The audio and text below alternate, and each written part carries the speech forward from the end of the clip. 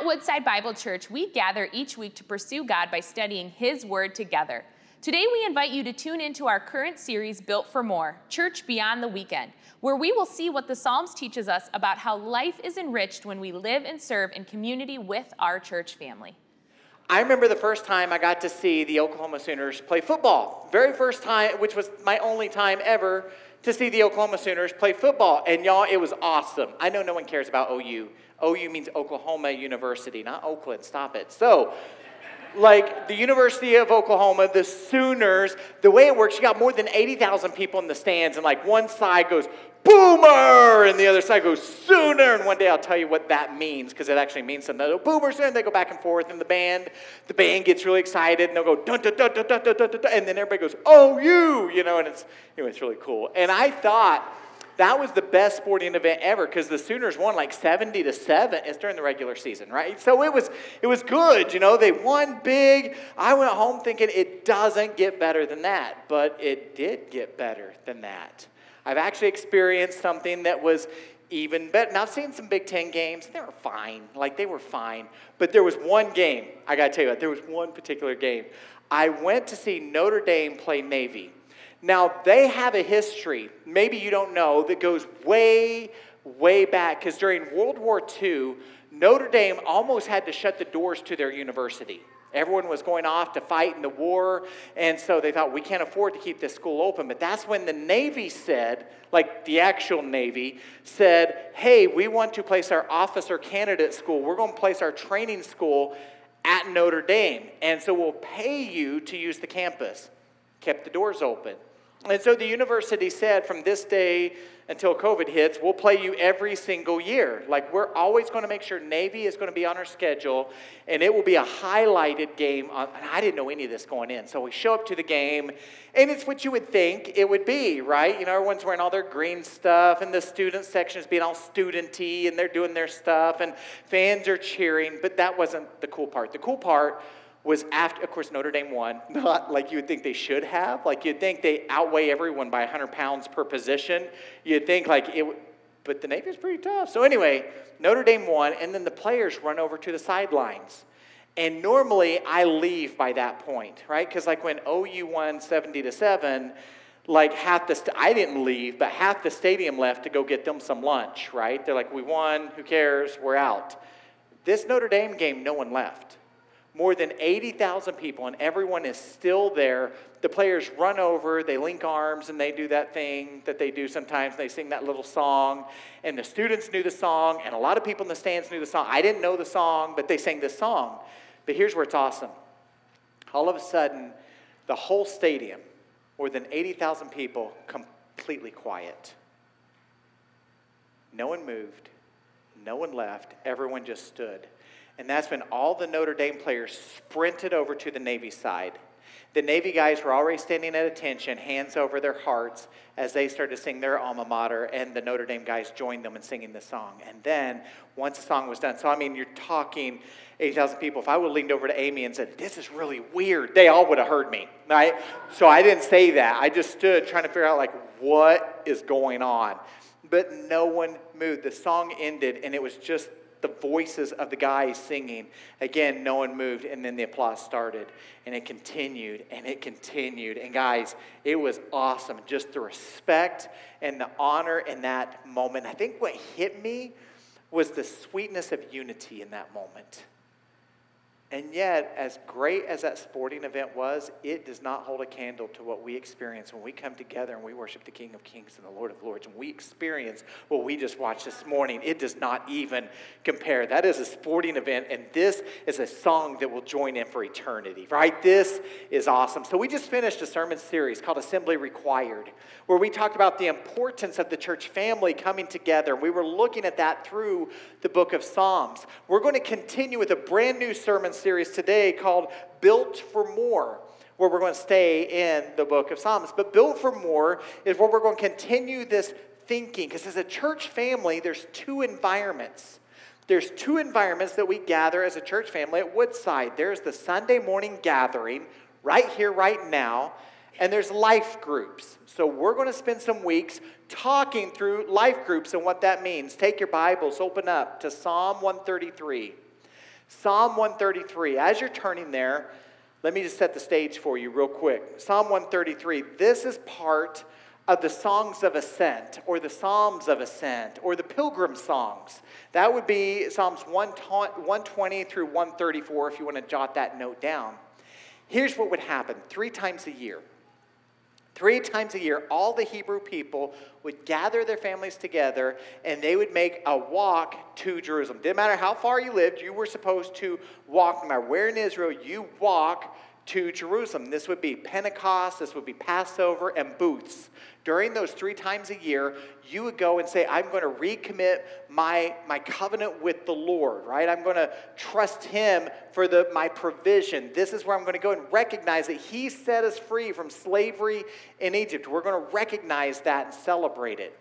Now let me show you why it's called the Songs of Ascent. Look at this picture. This is Jerusalem. So a lot of times whenever you see Jerusalem, the camera is like all zoomed up, isn't it?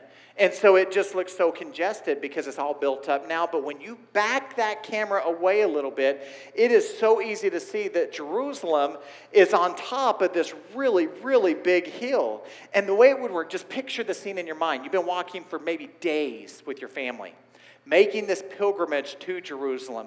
And all of a sudden you get to the bottom of this hill and Dad starts to sing.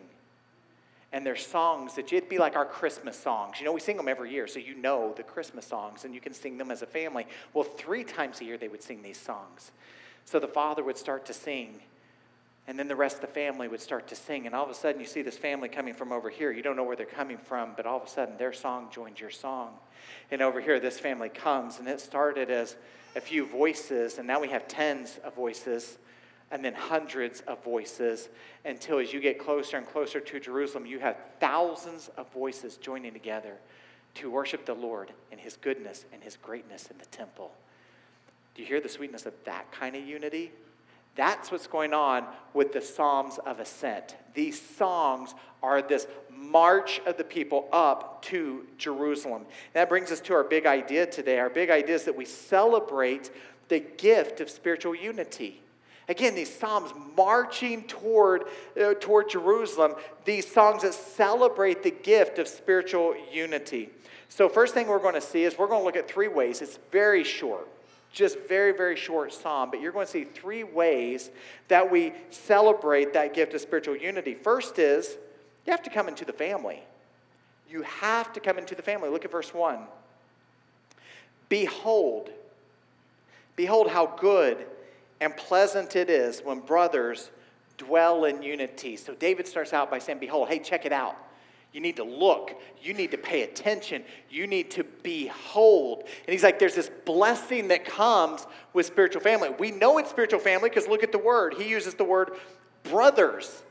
Well, to be a brother, you got to be family, right? You have to be family. And so he says, this is a blessing. This is a blessing that is only intended for the family. And then he says, it is both good and pleasant, which is so intriguing. If you're going fast, you miss it.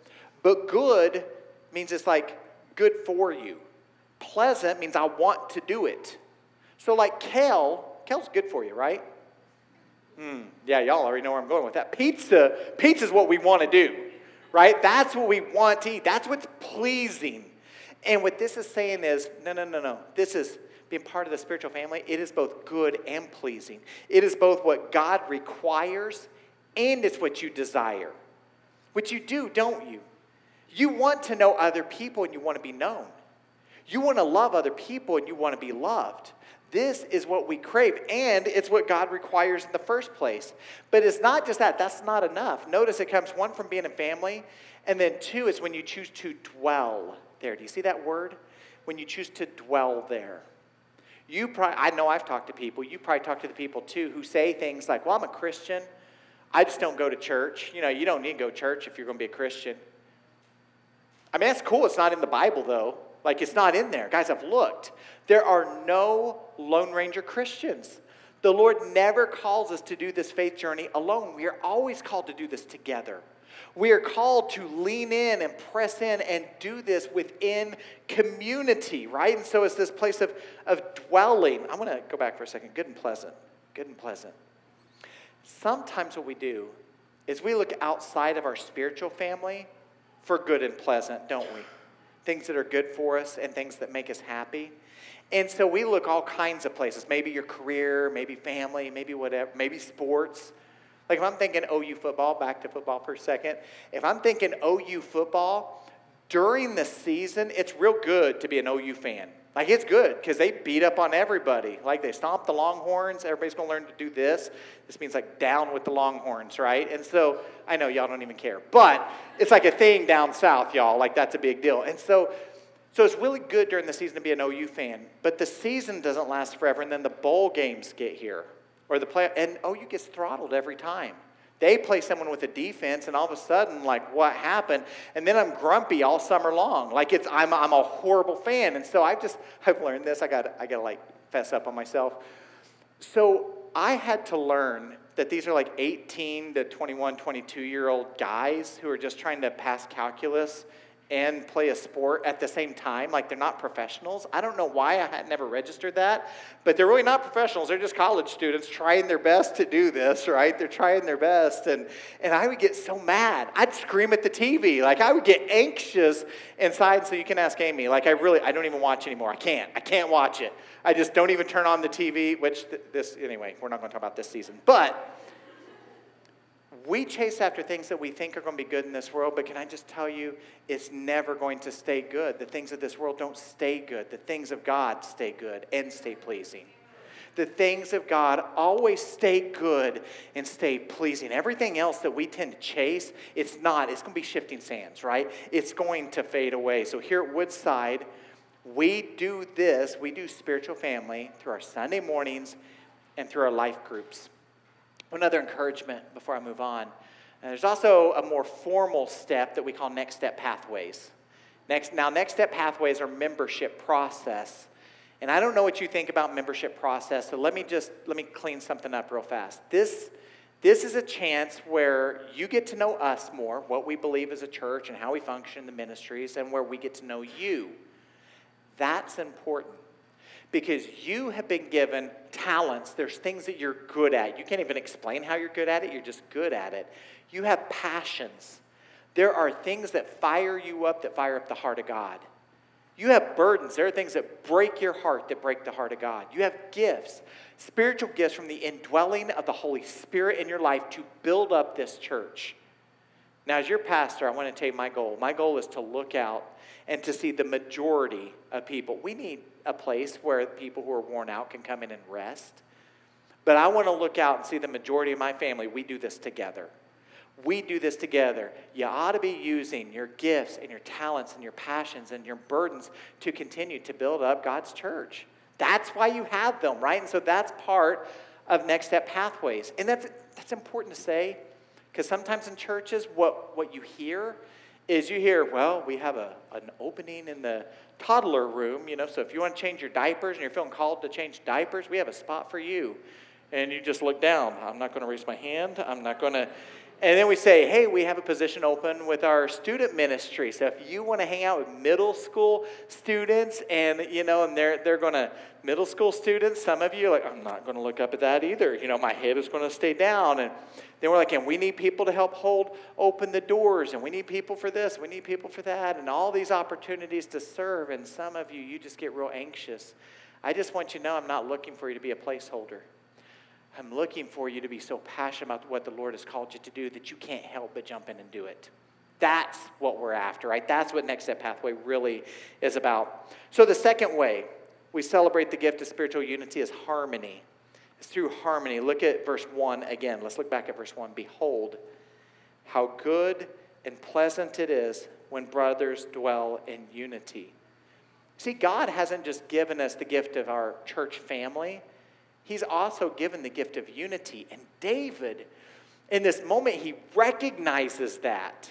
So he's looking around, and this tribe has come from over here, and this tribe has come from there. These people from all over the place, fulfilling what God spoke back in Exodus chapter 6, where he says, I will take you to be my people, and I will be your God. And you shall know that I am the Lord your God. And so that's where they started. They started by God himself giving unity. Here's what David realized. They're unified right now, and it is sweet. and it is beautiful, and it is good as we're marching up this hill. And yet, the people eventually will rebel, won't they? Follow Israel's history and watch. They're unified, and they're together as a family, and then there's rebellion. And they go further away from the Lord. Oh, now we're going to reunify, and we're together, we're going to submit to the Lord's ways, and now we're going to be dispersed all over the place, right? This is a constant pattern. David recognizes it, and he says, this is a gift that comes from God. Now, what we know is God gave this gift, but we have to make a commitment, don't we? Unity doesn't just happen. There is a commitment to unity. There is effort in unity. There is work in unity. And we view this through the lens of the Old Testament, pointing to the new covenant that we have in Christ. Through his life, his death, his burial, his resurrection. I love how Paul says in Ephesians 2, he tells us of the work of Jesus bringing unity. Jesus brings our unity. It says, for Jesus himself is our peace. I just want to stop there because that's powerful, church. Jesus himself, he is our peace, who has made us both one and has broken down in his flesh the dividing walls of hostility by abolishing the law of commandments expressed in ordinances, that he might create in himself one new man in place of the two, so making peace, and might reconcile us both to God in one body through the cross, thereby killing the hostility. And he came and he preached peace to those who are far off, and peace to those who are near. For through him, we both have access in one spirit to the Father. Do you see that? So Paul is saying, through Christ on the cross, we can have a peace with God. We can have a right standing with God. But don't miss this. Through Jesus on the cross, we also can have a peace with each other. But then Paul encourages just a few chapters later to be eager to maintain the unity of the Spirit in the bond of peace. We have to maintain it. We have to work at it, because sometimes when you're family, tensions can arise, right? You guys taking a road trip at all this summer? Yeah, so some of you have, right? Some of you have. Here's the thing. These are the people, your family, these are the people you like most in the whole world. And yet you get 100 miles down the road and all of a sudden you're arguing over what radio station should be on and whether you should play that license plate game, the ABC game, and you're debating, should we stop? Well, we just stopped an hour ago. Why didn't you go then? And you just start munching at each other, right? That's what we do. But when you come together as a church family, we act like, well, this place should never have conflict. This place should be easygoing as possible. So when David's looking around, he's seeing all these tribes come together. I want you to know that when I look at you, that's exactly what I see. Some of you drove about 5 minutes to get to church this morning. You came from the village, didn't you? Some of you drove up to 50 minutes to get here this morning. Most of you, it was something in between. We come from all these different areas, from Rochester, from Shelby, from Utica, from Bruce, from Almont, from Armada, from Lake Orion, from Oxford. Like, we're literally from all over the place, and we all come together, right? We all come together seeking to live out this unity. It reminds me of marriage. And I'm probably thinking about this because it seems to be like the marriage month. You had Joe and Michaela got married. I got some friends, Andrew and McKenzie, getting ready to get married. We have Lauren and Nate getting ready to get married. Right? Just 2 weeks, right? Woo, 2 weeks. All right. All right. And so here's what happens. You have the bride and the groom standing there, and they make a commitment in front of family, in front of friends, in front of the Lord, to love, to honor, to cherish. I'm going to leave my father, my mother, and cleave to, become one with my spouse. My friends, that's a commitment of unity. That's what it is. And yet, if we're not careful, fast forward 5 years down the road, if you don't stay committed, daily committed to working for that unity, all of a sudden there's a drift, isn't there? Have you ever noticed we never drift closer together? That's not the way it works. When there's drift, it always seems to be we drift further apart, right? Our hearts become further apart. It takes continual effort and work for that oneness. There's a selflessness that takes place there, and yet when that's lived out, it is beautiful. Absolutely beautiful. That's what we do in this place. That's what you do in that life group. In that life group, You are an ambassador of peace. You are there to continue to work to maintain the peace because that is where it's beautiful. But friends, that's where you've got to say, I'm not going to go into these environments, whether it be here or life group, and I'm not going to be easily offended. Can I say that again? You're not going to be easily offended. It means you're going to be quick to forgive. It means you're going to keep short accounts. Sometimes someone will say something and it's not lining up with Scripture, right? It doesn't line up with the Bible. You keep short accounts instead of just going home and crossing your arms and saying, well, that was wrong, but I'm going to, and you preaching to yourself. Call them up. Say, I'd love to have coffee with you and talk through this. Keep short accounts, right? Keep those relationships healthy. Which then takes us, I've been waiting for this one, takes us to our third point, and that is come be refreshed. Look at verse 2 and 3. You're going to love this. It's like the precious oil on the head, running down on the beard of Aaron, running down on the collar of his robes. It is like the dew of Hermon, which falls on the mountains of Zion. For there the Lord has commanded the blessing, life forevermore. There it is, verse 2 and 3. David gives two word pictures to describe this blessing of unity. And he says it's like the anointing process. It's like the precious oil on the head, running down on the beard of Aaron, running down on the collar of his robes. Okay, this anointing oil that he's talking about, it's a sacred oil. It's an expensive oil. It's an oil that was only used in rare instances. You would use it to consecrate the tent of the meeting. You would use it to just put some drops onto the head of the high priest or onto another priest. Do you hear that? Like it's an expensive oil. And when people would smell this oil, they would recognize that these are items, the tent of meeting, the high priest, the priest, these are items that are set apart. The church word for that is holy. These are things that are holy. So when they would smell this fragrance, these are things that are holy. And David says, hey, do you remember Moses is with Aaron out in the wilderness? And he took this oil. He didn't just put some drops onto the head of Aaron. He didn't just put a little stream, but he kept pouring until the hair of Aaron was completely saturated. And then the oil started to run down, and it wasn't just his hair, it started to run into his beard until his beard was completely saturated. And in the oil, there was so much there, it started to drip down onto the collar of his robe. Do you see that? This picture would have been so rich. It's almost like you can close your eyes and just smell as the fragrance just completely fills the space. That's the picture of what's going on here. David says, that's what unity within the church family is like. It's like that kind of fragrance. Now, real quick, that fragrance meant something to the people. Because that priest was the one who would go in front of the Lord to offer the sacrifice that would cover the sins of the people for the entire year. So when they would smell this smell meant a right standing with God. This smell meant freedom. That's what this smell meant. And as Christians, we're reminded of Jesus on the cross, aren't we? Because when the blood of Jesus was shed for us, it covered the stench of our sin. It was a fragrant offering to the Lord that completely covered and renewed and purchased us. We are reminded that we have this unity of reconciliation through Christ Jesus. The second word picture, I don't want you to miss this one. The second word picture is the dew of Mount Hermon.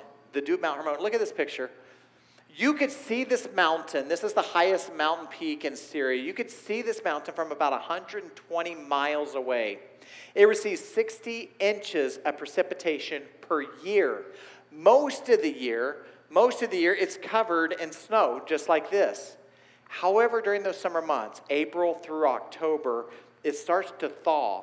And the thaw continues until the snow melts. But there's all this precipitation. And so it becomes this lush, green, beautiful picture. That snow that melts, by the way, is one of the main water sources down into the Jordan. How cool is that? Like that becomes the Jordan River eventually. Isn't that awesome? And so David says it's like the dew. Remember the people, they are on this march up. Two of the three festivals happen during the summer months. Jerusalem is arid. It's dry. It's hot. It's that place where all of a sudden your mouth becomes like cotton balls because you're so parched, right? And the families, they are walking up this hill, this steep hill, this great incline on the way to the temple, and they're singing this song. They're singing this song that says, yeah, our mouths are parched. We are so thirsty. But the unity that we have together, looking at all the families around them, the unity that we have together is like the dew on Mount Hermon. Isn't that awesome? Like, that's what he's saying. I remember we lived in Tucson for a few years. If you've never seen Tucson, here's Tucson. It's not what I expected. I thought Tucson was going to be like sand dunes, like everywhere, like Sleeping Bear. I thought that's what it would be everywhere. But it's not. Tucson is actually surrounded by mountains, and hiking is a big, big deal. And so when we first got to Tucson, some friends sat down with us, had dinner, and they said, here's some things you need to know about living in the desert and living in Tucson. You're going to go hiking. That is what we do here. We go hiking a lot, all over the place. We go hiking. And when you go hiking, let's go over all the things that can kill you. Let's talk about that first. And so they went through the checklist, so I knew not to do dumb things and die. And then they said, but this is most important. You being silly is the thing that can get you into trouble the quickest. Because they said there's always these people who come from up north. Michigan and Minnesota and Wisconsin. Or those people who come from places like Oklahoma, and they come here and they just don't know better. And so it's 95 degrees outside, and you got your water on your belt loop or whatever, and you think, I'm good. 95 degrees, you go, and you realize, like, I'm not all that hot. Because your sweat, you're not like drenched in sweat. Your sweat literally evaporates before it can turn into sweat. Anyone ever been there? Raise your hand. Yeah, it does, doesn't it? Like, it is so dry. It is so dry. You're doing all this stuff. It's 95 outside, but you're not all that hot. Like, you're really not. And every year, they had to send helicopters into the desert to rescue and save people who were dumb and didn't drink that water that was right there on their belt. Now they're dehydrated and they're in rough shape, and the helicopters have to come save their life. And so inevitably, we would go hiking, and 30, 45 minutes into it, I'd stop and take my first break. And I'd take the water off, the little bottle cap off my water bottle, and I'd take that drink. And if you've ever had this drink, you know what I'm talking about. The one where it feels like the water's just coating your insides. And the water tastes so sweet and so cool and so refreshing. That's what unity in the church is like. And the thing is, friends, there's a lot of people around you right now. They're parched. They're so thirsty. They are looking to fulfill and quench their thirst by looking at everything the world can offer. But listen what Jesus said in John 7. This was the Feast of Booths, by the way. He's in Jerusalem. He says, if anyone thirsts, let him come to me to drink. Whoever believes in me, as Scripture has said, out of his heart will flow rivers of living water. Rivers of living water. That's what we do in here. You see, if you weren't here today, you would have missed Adam's baptism. You would have missed the Nayards' baptism. You would have missed the opportunity to hear this flowing river coming out of them. You would have missed that moment, right? That's why we come together. That's what you do in your life group. And so let me now give you the challenge for the week. Challenge for the week is I want you to pray. And I don't want you to pray about whether you should join a life group. The answer is yes, you should join a life group. So that just fixes that. You don't even need to pray. Yes, you need to join a life group. And so that will help. So in 2 weeks, we begin life group sign up. Some of your life groups, you kind of hit the pause button for a month or two during the summer months. We relaunched September 20th. So here's what I want our whole church family to pray. You ready? Here's what I want you to pray. Lord, will you use me as an ambassador of your peace? Will you use me as an ambassador of your unity within my life group and within my church family? God, that's how I want to be used. I want to be that rivers of living water. I want to be used to bring this picture of Mount Hermon. That's what I want to do. This picture of the oil dripping down onto the collar, that fragrance. I want my life to be like that fragrance. So Lord, will you prepare my heart now for it? I want to keep those short accounts. I don't want to be easily offended. Lord, I want to love others and I want to be loved. I want to know others. I want to be known. It's through Christ, don't ever miss this. It is through Christ that we can know the Lord and really know the unity that comes with brothers and sisters. Father, thank you. Thank you so much for the grace that you continue to pour out on us. Lord, I'm so humbled today. It's been such an incredible morning. It's been a morning where your name has been lifted high and glorified. I do want to pray for the 6 individuals who are baptized today, that you continue to bring those discipling relationships into their lives. Lord, that they're relationships that help them to love you and to love others more. Lord, let us continue to press in to one another, not be content going to church or checking a box. Lord, that we hunger and crave those community relationships with one another. Continue to sharpen us in our reflection of who you are and the calling you put on our lives. In Jesus' name we pray. Amen. Amen. Let's stand as we close our morning and worship together. Thank you for joining us as we study God's Word together. We would love to hear how God is moving in your heart and get you connected into the Woodside Bible Church family. Head over to woodsidebible.org/connect to introduce yourself to us today.